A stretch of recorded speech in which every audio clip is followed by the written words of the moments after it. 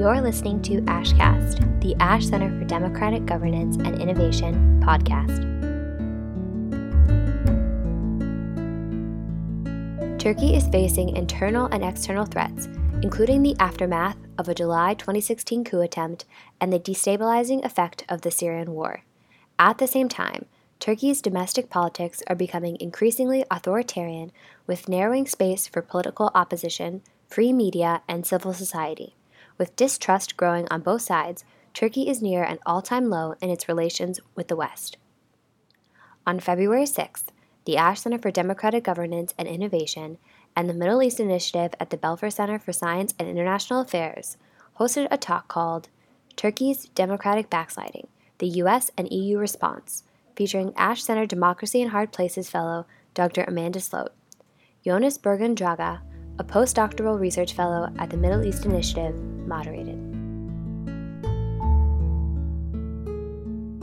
My name is Jonas Bergan Draege. I'm a Postdoctoral Fellow at the Middle East Initiative here at the Kennedy School. And we're really lucky to have one of our fellows at the Ash Center and also a fellow at the Brookings Institution, Dr. Amanda Sloat, to talk about Turkey and Turkey's democratic backsliding in recent years. She is, in addition to her interesting insights on Turkey and on the region, both Southern European, Eastern Europe region and the Middle East, she is really an excellent example of a combination of academic work and using the academic insights together with the kind of the quick-paced policy recommendations that you need in Washington, and she's currently combining those. She did that in Washington when she was working at different levels in government until 2016, and now she's working more in the think tank world, and we're excited to hear what she has to say about Turkey. Great. I thank you, everybody, for coming out.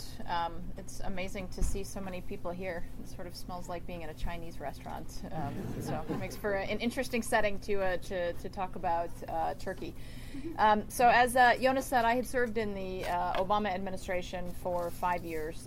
3 years I spent as a Deputy Assistant Secretary in the State Department managing Southern Europe, which was Turkey, Greece, and Cyprus, and Eastern Med, which was code for coordinating with my Middle East colleagues on all of the Middle East issues that we were engaging on with the Europeans. And I left government 6 weeks before the coup in Turkey. So Jonas was asking me if that was intentional, if I had some sort of insight, but I can assure you it was entirely coincidental. And as I tell my colleagues, everything was totally fine while I was still there, and it all fell apart after I left. So what I wanted to talk about today was essentially, since I've been out of government, watching a lot of policy debates that are happening in Washington, similar debates happening in Brussels, Berlin, other capitals in Europe, about how to engage with Turkey and what sort of relationship we should be having with Turkey. Certainly there were a lot of high expectations both in the U.S. and the EU when Erdogan, when the AKP first came into power in 2002. Some promising early reforms. The EU started accession conversations with Turkey. It was President Obama's first bilateral visit in 2009 after he came to office. So a lot of initial promise and a lot of initial high expectations for Turkey.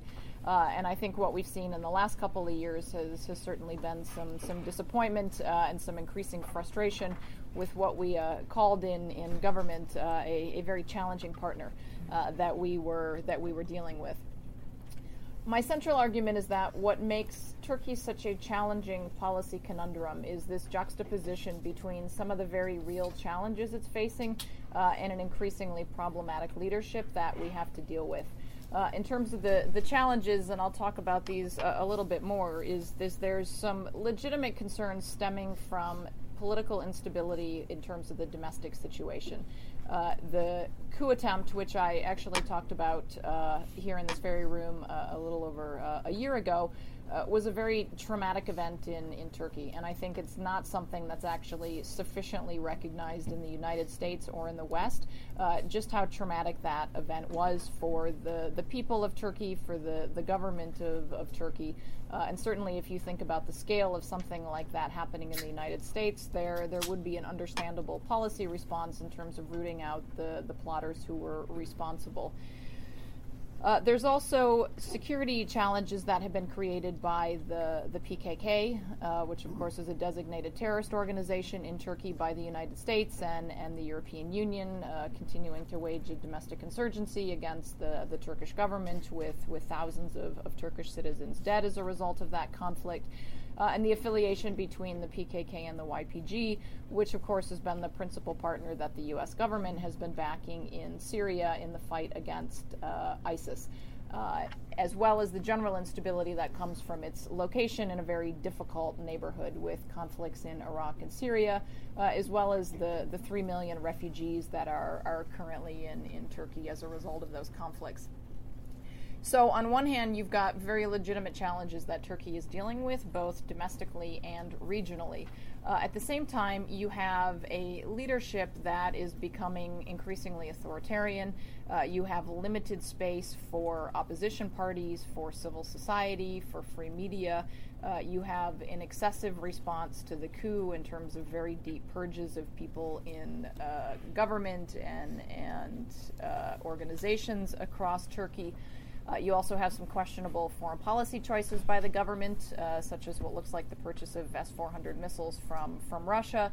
And you also have very negative anti-Western rhetoric coming out of Ankara, directed at the European Union, as well as the United States. And I think those factors end up overshadowing, at least in policymakers' minds, a lot of the very legitimate concerns that Turkey is dealing with domestically. And I think it's making the policy space very complicated for Western countries to try and work out how to respond to these very legitimate problems when the rhetoric that they're dealing with is so negative and that the domestic situation is so negative. So to talk briefly on some of the domestic challenges, like I had mentioned, the coup attempt obviously was a very significant event, and a lot of the steps that the Turkish government was taking purportedly to stabilize the democracy arguably are actually threatening the democratic institutions instead. And if you look at the numbers coming out of the coup, they're pretty extraordinary. Within a week of the coup, 58,000 people were affected. Reports of what the numbers are now, you've got 151,000 public servants and academics that have been dismissed, over 131,000 detained, 63,000 arrested, government shut down over 3,000 schools and universities, dismissed almost 6,000 academics, almost 4,500 judges and prosecutors, etc. So all of this obviously very destabilizing to a lot of public and political institutions across Turkey, affecting the very real livelihoods of a lot of people who now have lost their jobs and don't necessarily have very effective recourse to get those back. The crackdown has also created an atmosphere of paranoia in Turkish society. The government has declared a state of emergency immediately after the coup attempt, and that state of emergency is still in place. It's been repeatedly extended in 3-month intervals, with the most recent extension in January. Among the provisions of this that have been particularly problematic is that people are able to be held in pretrial detention for 30 days without charge. So this has had a very chilling effect on public opposition, people's willingness to protest. The government also has a very elastic definition of what constitutes terrorism. So the Gülenist organization was designated a terrorist organization. Obviously, lots of concerns about what's happening on the Kurdish front. But what's been particularly problematic is actions that could be perfectly acceptable today become designated as terrorist activities next week, and then there's retroactive consequences for what you might have done today that was totally fine, and now in the future is deemed as a terrorist activity. And then there's also been very systematic dismantling of rule of law and a lot of governing through these emergency decrees that the government is coming out with. Notably, Freedom House came out with their annual Freedom Report a couple weeks ago, and Turkey was designated as not free. And this is actually the first time since the reporting series began in 1999 that Turkey has had this designation. Domestic politics, I think, are unlikely to improve in the near future. The other big marker event that we had in Turkey was the constitutional referendum last April, which passed very, very narrowly, depending on whether or not you believe some fraud allegations and how much that may have played into the final results. Even if you accept that the results were completely legitimate, you had about 51% that voted in support. So if nothing else, it shows that you've got very deep polarization within Turkish society. And Erdogan is legitimately popular among a large segment of Turkish society.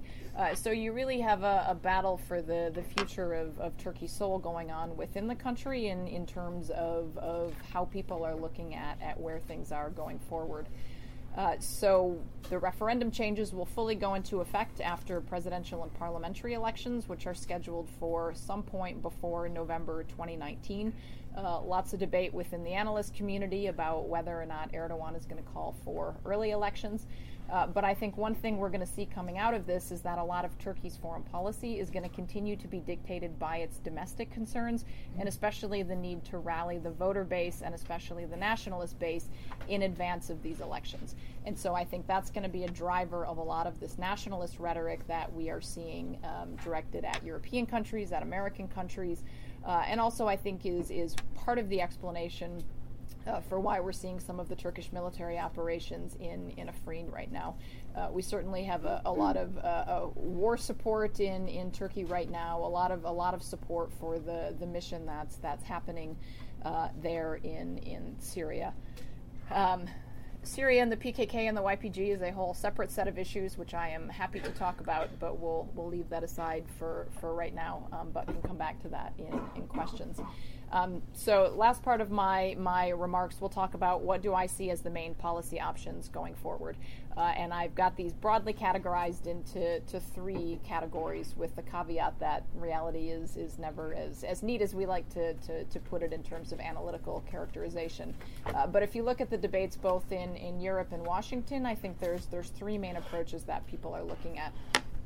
The first approach is what I would characterize as the abandonment approach. It's this idea that Turkey is no longer a reliable ally, it's not a good ally, and we need to stop pretending that it is and stop working with it. The most extreme version of this is this idea of kicking Turkey out of NATO. Leaving aside, there's actually no provisions to do that. It's unclear what the criteria would need to be to do that, what the mechanisms are. We've got other countries in NATO that also have some challenging domestic situations at the moment, but there is a school of thought that perhaps we should remove Turkey from NATO. The softer version of this is questions about whether you curtail Turkey's EU accession aspirations. I think in practical terms, everybody recognizes that those aren't going anywhere anytime soon. Turkey is not well positioned to join the EU anytime soon. So whether we should stop pretending that there is a process and just end that. My argument is that both of these approaches are problematic. I think there is a real risk to the West turning away from Turkey, and if the West turns away from Turkey, the only people that benefit are those who do not want Turkey ultimately facing West, and I would put Russia very highly in that category. I think Russia currently is benefiting from this rift between the West and Turkey right now. You're seeing this a lot in Syria. You're seeing this with the discussions about the S-400s.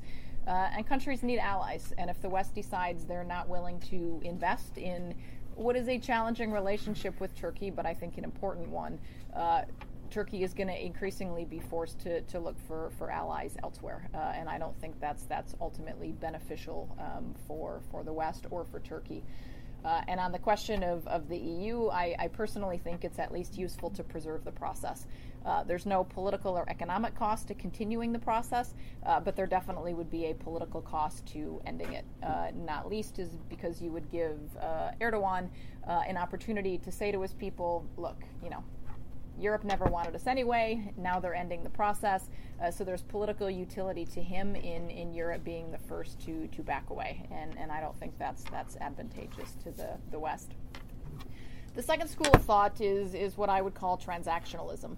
And this is a term that has appeared a lot in think tank reports in Washington, especially over the last year, which is saying, let's take a very realist approach to this. Let's recognize that we don't necessarily have a lot of sway on Turkey's politics.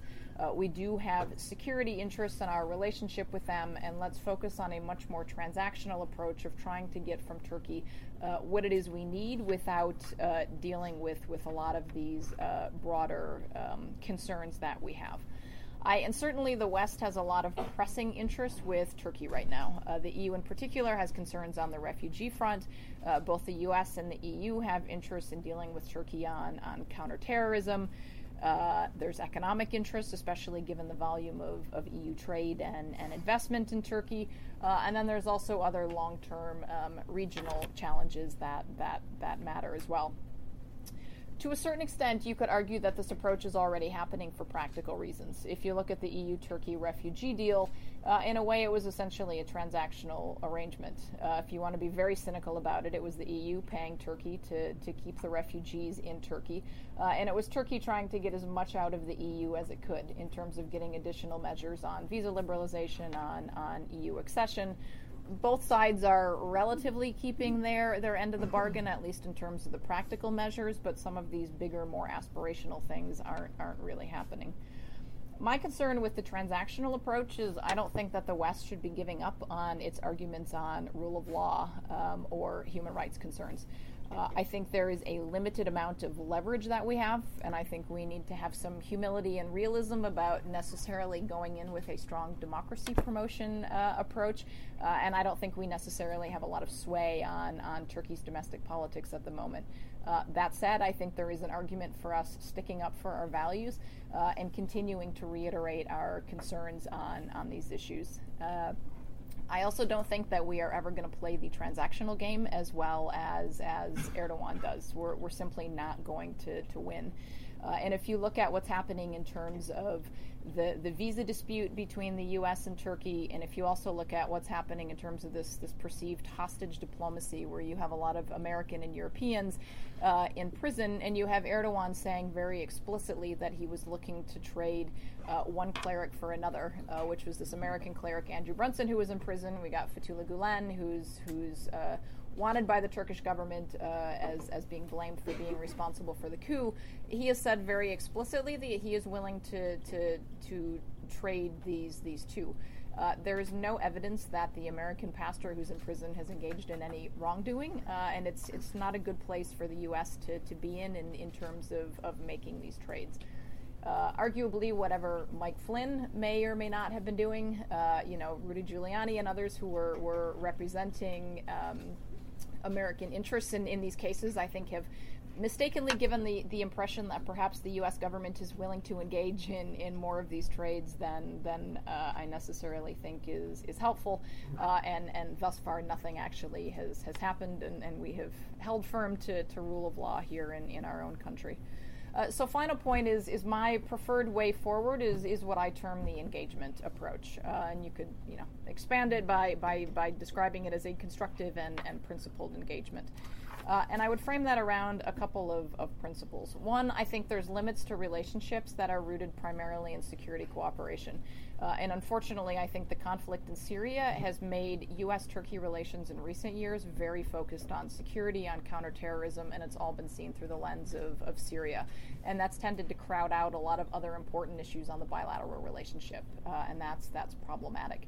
I think those who argue against the idea of engagement tend to overlook the amount of connections that we currently have between our countries on the social side, economic, cultural, political, through trade, tourism, immigration, and other things. Third principle is that relations are ultimately between countries and not necessarily between leaders. Certainly leaders tend to personify a lot of the diplomacy between countries, but this is also why I started with this distinction between the threats that the country is facing and some of the problematic behavior by the leadership. And I think we need to remember this connection between countries, between peoples, and not lose sight of that given some of the negative rhetoric that's coming out of the leadership. I also think we need to take the long view in terms of our relationship with Turkey. Unfortunately, I think the next year and a half, 2 years is going to be very difficult because we are in this pre-election period in Turkey, and I think foreign policy decisions, rhetorical comments are going to be made with an eye towards domestic politics, but they're unfortunately going to have some foreign policy ramifications. I think in the long term, Turkey is NATO's second largest military. It's very strategically located geographically, and there's plenty of good reasons for us to continue investing in a long-term trajectory in the country, not least because it's not in our advantage for Turkey to be turning in other directions to develop partnerships elsewhere. So what does this mean? I think as a starting point, there needs to be recognition from the West about Turkey's legitimate security interests. I think there's not great understanding outside of Turkey about the Gulen movement and the role that has played in Turkish politics. I think that's an area that people could look at more. On the Syria front, I think there needs to be a broader resolution of the Kurdish question more generally. The U.S. has been fudging some things militarily in terms of cooperation with the YPG and dealing with Turkey's security concerns. But ultimately, the only way you're going to solve this problem more holistically is to get the Turkish government back to peace talks with the PKK and find a way to resolve the PKK issue, which is then going to have larger ramifications regionally. Second, I think there needs to be recognition within the U.S. and the European Union of this multifaceted nature of our relationship. We need to widen the aperture beyond a focus simply on security issues to also take into account the broader range of interests that we have with Turkey across a number of sectors, and also try to engage much more broadly rather than just at leader-to-leader level. There's an argument that some of these summits end up providing a very high-profile platform for the Turkish president to be able to make comments that don't necessarily resonate as well internationally. You know, I think you saw this play out most recently with Erdogan's visit to Athens, which the Greek government seemed to want to have as an opportunity to try and restore and renew relations, and ended up turning into a platform for some nationalist rhetoric that played well back home, but not so much in Europe. If you look at the American, the European, and the Turkish bureaucracies, there has been an effort at a bureaucratic level to try and do this and to try and maintain cooperation and find areas where you can engage. The U.S. government, both when I was there and afterwards, had senior official level meetings on things like the Balkans, which is a place where we have a lot of shared interests, on energy cooperation. The EU Commission is also doing this. They had a series of meetings in December alone looking at counterterrorism, looking at transportation, looking at economic issues. The German government did this in December, having high-level meetings of officials looking at security measures, looking at the PKK, looking at areas that they could cooperate there. Those are the types of things that need to continue to develop that connective tissue at multiple levels between the governments. Another strand of this approach is economic, and the economic piece is, I think, the only place that we actually have real leverage with Turkey, and it's mostly economic leverage that comes from the EU, which just has much larger trade and investment than the United States does. There's been a lot of debate within the European Union about whether or not to go forward with upgrading the customs union with Turkey. To me, this seems like a sensible way of going forward because it's the best case that we have of actually putting Turkey into a legally based framework that deals with governance issues within this economic framework. There's been a lot of resistance to this in Europe over the last couple of months, especially from the German government, given the deterioration of relations between Turkey and the EU. Again, I would make the case that rather than having Europe preemptively decide that this is a reward they don't want to give, call Turkey's bluff and see if they're actually willing to make the necessary reforms to be part of what they want to get. And this would actually go beyond the transactional approach, because the other problem with transactionalism is it's very easy to pocket the things that you like and discard the things that you don't. And I think with some of these measures on the customs union, you're required to do some reforms in order to get some of the economic benefits that you want. Final piece of this is I think there's a need to continue engaging civil society. And I don't mean this in a broad sense of going in heavy with democracy promotion efforts, but like I said earlier, there is this 50-50 split within Turkey. And I think it is important that that percentage of Turkish civil society that wants to keep the government moving, the country moving in a democratic direction, knows that there is support and backing for that from the United States, from the European Union. I think there's utility in people-to-people contact. I think there could be an expansion of exchange programs to be able to bring Turks from various backgrounds, entrepreneurs, youth, parliamentarians, activists out of Turkey to have the opportunity to interact with some of their Western counterparts. And related to that, I think the EU and the US in particular need to be vocal about some of these concerns that we have with some of Turkey's domestic politics. It was something that I got criticized for when I was in government about the U.S. not being strong enough. So certainly when you're on the outside, I think you always believe that government should be much more vocal that they tend to be. And it is a difficult balance between how much messaging you're going to do publicly, how much messaging you're going to convey privately. I haven't had the impression that the Trump administration is particularly proactive on addressing rule of law and human rights concerns in other countries, but it's something that I think we need to be doing a lot more of, both in terms of staying true to our values and also because I think our comments on this do matter to an extent, and I think particularly resonate with civil society actors.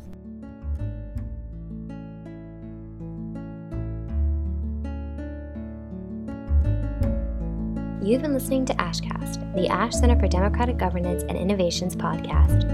If you'd like to learn more, please visit ash.harvard.edu or follow the Ash Center on social media @HarvardAsh.